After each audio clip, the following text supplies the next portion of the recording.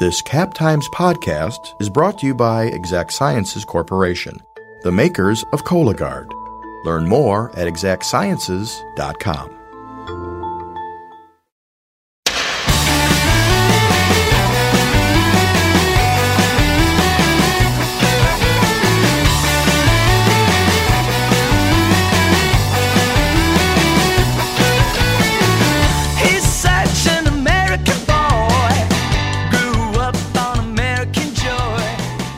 In the past week, Wisconsinites got not one, but two new polls with insights on the state of the presidential race here. For political nerds like me, that's very exciting. I'm Jessie Opoyan, and this is Wedge Issues, a Cap Times podcast about state government and politics in Wisconsin. Joining me this week is Wisconsin State Journal politics reporter Riley Vetterkind, who's here to compare notes on a poll that the State Journal teamed up with the UW Election Research Center on, and the results of the most recent Marquette University Law School poll. Stay tuned to hear us nerd out about all the numbers.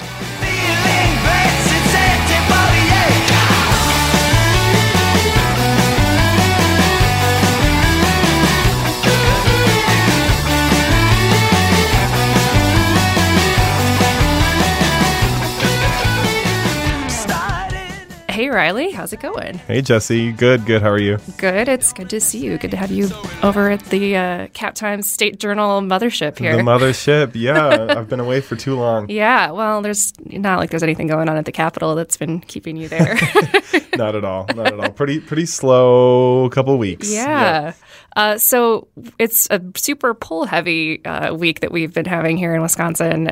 We're still more than a month away from the primary here, but it's inching closer. Yeah, I mean, it's kind of all we have to work with at this point. I mean, we haven't had a ton of candidate appearances, and all the focus nationally is still kind of on, South Carolina's coming up, and we just had the Nevada caucus, Super Tuesday in early March. So, I mean, a lot is in limbo still, but when we try to keep a focus on what's happening in the state, I guess polls are the best way to do that, and we have now about a few of them to work with, so which is an improvement from a couple months ago. Yeah, definitely. And if you ask kind of the polling guru of the state, Charles Franklin, of the Marquette poll, he'll always say more polls are better because you can get a better sense of what's going on. I guess as many snapshots as you can get of where voters are in time, which is cool because you guys at the State Journal teamed up with the UW Elections Research Center to put on your own poll with YouGov, right? That you guys Exactly, yeah. Shout out to Matt DeFore, my editor, for kind of leading the charge on that. He did a lot of groundwork to work with UW-Madison's Elections Research Center and Professor Barry Burden to get this poll out in the field. So the State Journal sponsored the Wisconsin portion of it, although the polling project itself that it's a part of is larger and includes Michigan and Pennsylvania, which, as I'm sure most people listening to your podcast know, are very important battleground states in the 2020 election. Yeah. So your poll came out how many days ago? It's earlier this week, right? I really lose track of time in this job, but I think it was on Sunday that we had the results out. And we're talking right now. It's Thursday afternoon. Yes. Yes. Okay, both of us are bad at time. It's Thursday afternoon, and we got a Marquette University Law School poll today. So now we've got like these two recently released polls that we can compare notes on a little bit and take a look at. So this project, like you said, it's a partnership with UW Election Research Center. How many polls are you guys going to be working with them on, and what does that setup look like? Yeah, so again, we are sponsoring the Wisconsin, or partially sponsoring the Wisconsin portion of the poll, led by the Elections Research Center at UW-Madison. The people who actually were out in the field polling is this firm called YouGov. You'd have to double check, but I think it was based founded in the UK, if I'm correct, but I might have to look back at that. Anyway, it's an interesting firm. It's an online poll, which is becoming a bit more popular these days just because of the difficulty of getting people on the phone. I think when I was talking to Charles Franklin over at the Marquette poll, he was saying that I think they have around a 2% response rate for live caller, which is still viewed as the gold standard of polling. But that means you have to make a lot of phone calls, and there's going to be a lot of hangups. So this is just one new way, as we kind of deal with a more difficult polling atmosphere, to get at public opinion. And as we saw with the Marquette results, I mean, they're not entirely different. They're kind of tracking in the same direction. So, when you talk to pollsters, they'll say that the accuracy of these polls is tending to be pretty similar to what we see in live caller polls. But, there's still more research that's being done. But this is just another option for Wisconsinites to have. Great. Well, as you mentioned, the results that we did see in the Marquette poll today and in the UW poll on Sunday are pretty similar in terms of who's leading the Dem field in Wisconsin right now. Bernie Sanders is a pretty clear frontrunner. He came in at 29% in the Marquette poll and 30% in your poll. So that's about as close as it gets. And then Biden and Bloomberg kind of coming in right behind him. And it seems like those three have kind of carved out the top. And a little bit of variation in terms of the bottom half of the field, shuffling between Warren, Klobuchar, Buttigieg, and undecideds. I was interested that there were more undecideds in your poll than in the Marquette poll, but it also sounded like that was an absolute don't know, haven't chosen someone. But we learned in the Marquette poll today that most voters are still not completely made up on their minds, even if they have someone that they already support. What stood out to you from the Dem field when you're looking at that? Well, when I look at both of these polls, I mean, when I first saw, it wasn't a complete surprise to me to see Sanders take the lead among the other candidates, just because that's been kind of the national story that we've seen is Sanders doing really well in both Iowa and New Hampshire, and he kind of swept the field, generally speaking, in the Nevada caucuses. So in media, and that's a lot of what people who have a general interest in politics are watching. I think people do tend to like to get behind a winner, and I think as people keep talking about Sanders doing well, I think they're more and more comfortable getting behind him. So the other thing I was interested in was how quickly Biden kind of fell off. I mean, not terribly, but I think he was polling, in our poll, I think around 13%, which has been a drop from the 23% that he had in the last Marquette poll. So my question was, well, maybe the support for Biden was pretty soft, and maybe it was just name recognition with him being the former vice president. And then Bloomberg really quickly came into second place. I didn't quite see that coming just because he was at 6% in the last Marquette poll. And now our poll showed him at about 13%, about tied with Biden. And then this poll that was released today by Marquette shows an even bigger second place finish with Bloomberg having, I think it was around like 17%. And that's even, I think this poll was in the field around the time that Bloomberg kind of had a rough debate. Yep. I think he was able to come back from that a little bit. Was it last night or 2 nights ago in the South Carolina debate? But still, support growing for him. That was interesting to see. I think it shows the power of advertising. Absolutely. It's true. I mean, there's been between that Las Vegas debate and then just a lot of coverage of harassment allegations from his previous companies, and just a lot of unfavorable stories about him and the way that he's interacted with people over time. And yet, you can't turn on your TV in Wisconsin without seeing a Bloomberg ad at this point.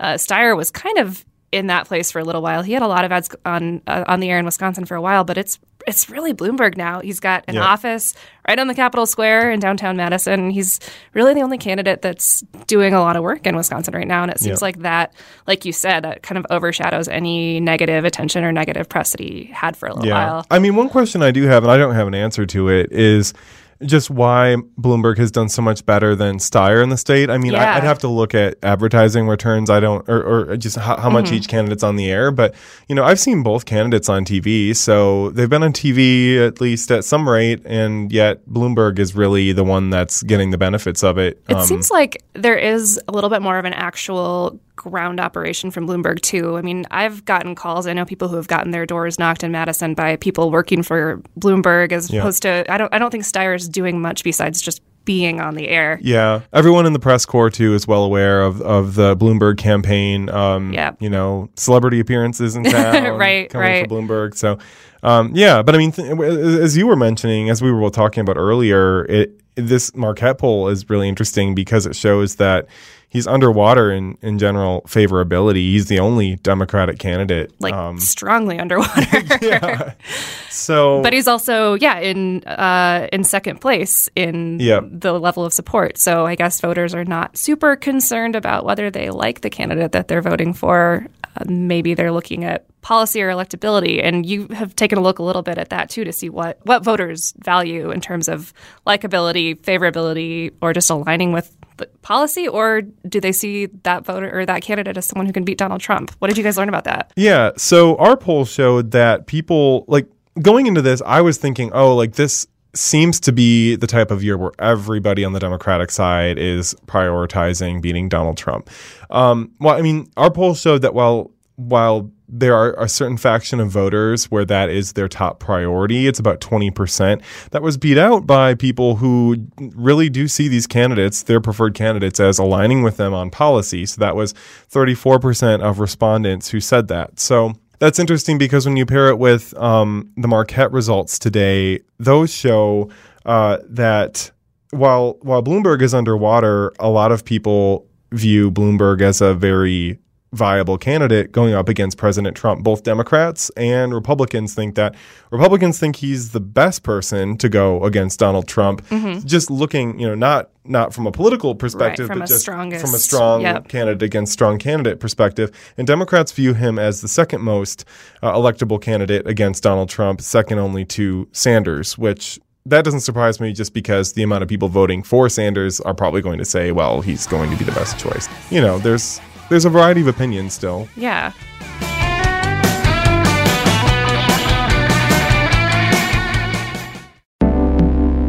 This podcast is brought to you by Exact Sciences.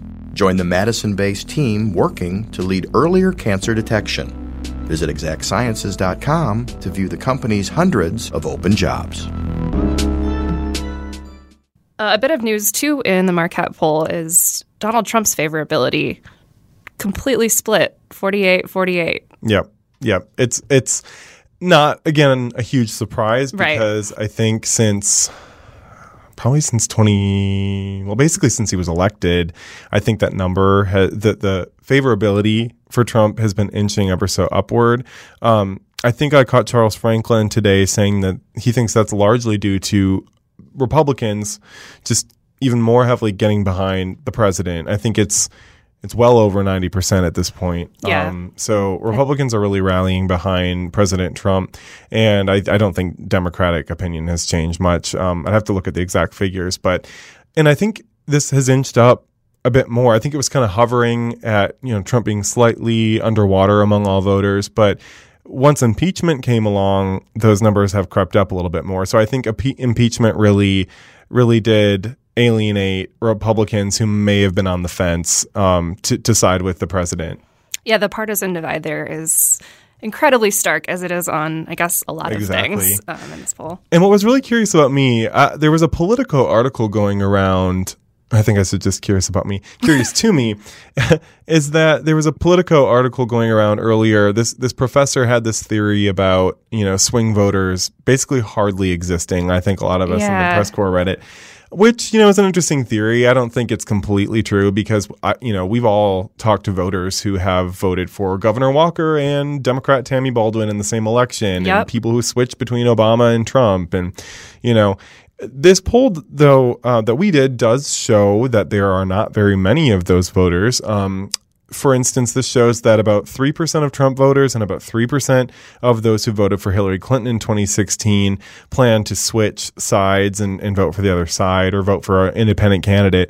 6% That's we're working with. Pretty interesting, especially I think given how much attention some Democrats have given to trying to bring over disaffected Trump voters. It sounds like there aren't that many of them. There aren't that many who strongly favored one of the other candidates or who voted for one of the other candidates. The people who consider themselves independents, I think, they're still out there, and that might be a bigger population. But among the people who actually went out and voted for one of these candidates, I don't think that's, there aren't a ton of people that are going to be persuaded. Not to say that it doesn't matter, because obviously our elections in Wisconsin are decided by razor-thin margins. Incredibly close. But I do think it gives a lot of credibility to the argument that whichever party can turn out more is probably going to win in the state. Or more of a focus should be based on that. I mean, we looked at just some crosstabs in some of the results, and it showed that people who sat out the 2016 presidential election would go, they favor a Democratic candidate 2-1 against Trump. So I think that just kind of speaks to a Democratic strategy might be to really go out and do the turnout operation, which I think, they're already trying to focus on. Republicans are doing the same thing, but I think Democrats their effort might be more fruitful if they can do it right. Sure. But we'll see. I mean, there's so many factors here that, sitting in February, what's going to happen in November. Right. But I think it does, give some credibility to the turnout. It does. So it's very clear, like you said, a lot can happen between now and November, and even between now and April 7th for our presidential primary. And so much is up for grabs. Maybe not in the primary field. Maybe Bernie's running away with that lead. But it's possible. I think I'm really curious to see. I think the next Marquette poll will be out at the end of March or sometime around that. So we have South Carolina, where I'm seeing that Biden is leading in those polls right now. Some polls are giving him a pretty heavy lead over Sanders. So if he takes that election, I think the media narrative still does matter. I think that's what has kind of contributed to Sanders gaining so much traction lately. And I'm interested to see what happens with Biden taking the lead. I think he'll win some other Super Tuesday states. Whether that matters in the end, because I think Sanders is still going to do well in California, which has so many delegates. But to see, if the narrative changes around Biden just a little bit, if he's kind of viewed as this underdog on the way back up again, voters might like that kind of talk. So maybe we'll see the polls change. It's very volatile. I would guess that Sanders would win this state. He won the state in 2016. But, he did. But it could be closer than we think, especially if either Biden or Bloomberg or some other candidate, gives Sanders a run for his money in the state. But I guess I'll go out on a limb. I don't think it's that big of a limb here and say that I think it's Sanders' election to lose, at least in Wisconsin. I think that's right. It's worth noting that, again, Bloomberg is really the only candidate that's spent time and money, significant time and money in the state. And depending on what happens on Super Tuesday, that may remain the case. Maybe Wisconsin's primary won't end up being a huge priority for these candidates. But if it does end up being a priority, that could change a lot, as could the media narrative based on what comes out of those. Exactly. It's just so challenging, though, because there's so many other candidates in the field that if Sanders has this lead right now, it's, Bloomberg versus Biden, and then, following everything else just kind of shakes out. Yeah. We'll see. Yeah. Anything else you're keeping an eye on between now and April or now and November? I would expect more candidates to be coming to town. There's already quite a few surrogates. I think Sanders supporters are having an event this weekend. Michael Douglas already came to town for Bloomberg. I'm sure we'll see the candidates come to Wisconsin. I still think I was expecting maybe that the field would have been more narrow by the time it came to Wisconsin. That there's still obviously a lot of time for candidates to drop out between now and April 7th when Wisconsin Democratic and Republican voters go to the presidential primaries. But, that could change the calculus. I was thinking that there would be a lot less candidates. So I'm watching for people to drop out depending on what happens in March, and maybe that'll give one candidate a better lead in the field here. They can, touch base with more voters and get, be a rally candidate. But I don't know. Yeah. Well, even if April 7th doesn't end up being a huge fight, I think the November election will be very much in play in Wisconsin. So yes. We're going to have a fun Buckle year. up. Hold on to your hats, as Alberta Darling would Hold say. on to your hats. Well, thanks for coming in and talking about this. Yeah, thanks for having me. Since my heart still likes to be, I'm coming home. Come home to me. Oh, Wisconsin. Oh, Wisconsin. Thank you for listening to Wedge Issues. Our theme music is Oh Wisconsin by Loxley. Our new episodes come out on Fridays, so make sure you're subscribed on Apple Podcasts, Stitcher, Spotify, or wherever you prefer to listen. If you have feedback or suggestions for me, you can find me on Twitter at Jessie Opie, or you can email me at jopoyen@madison.com. Cap Times has several other great podcasts you should also check out, like The Madsplainers and The Corner Table. Thanks again for listening. See you next time.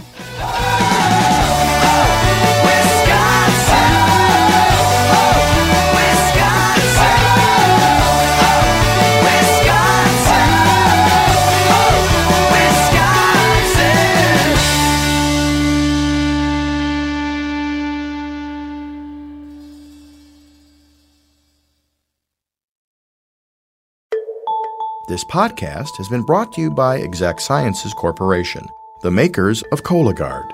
Once again, be sure to learn more at exactsciences.com.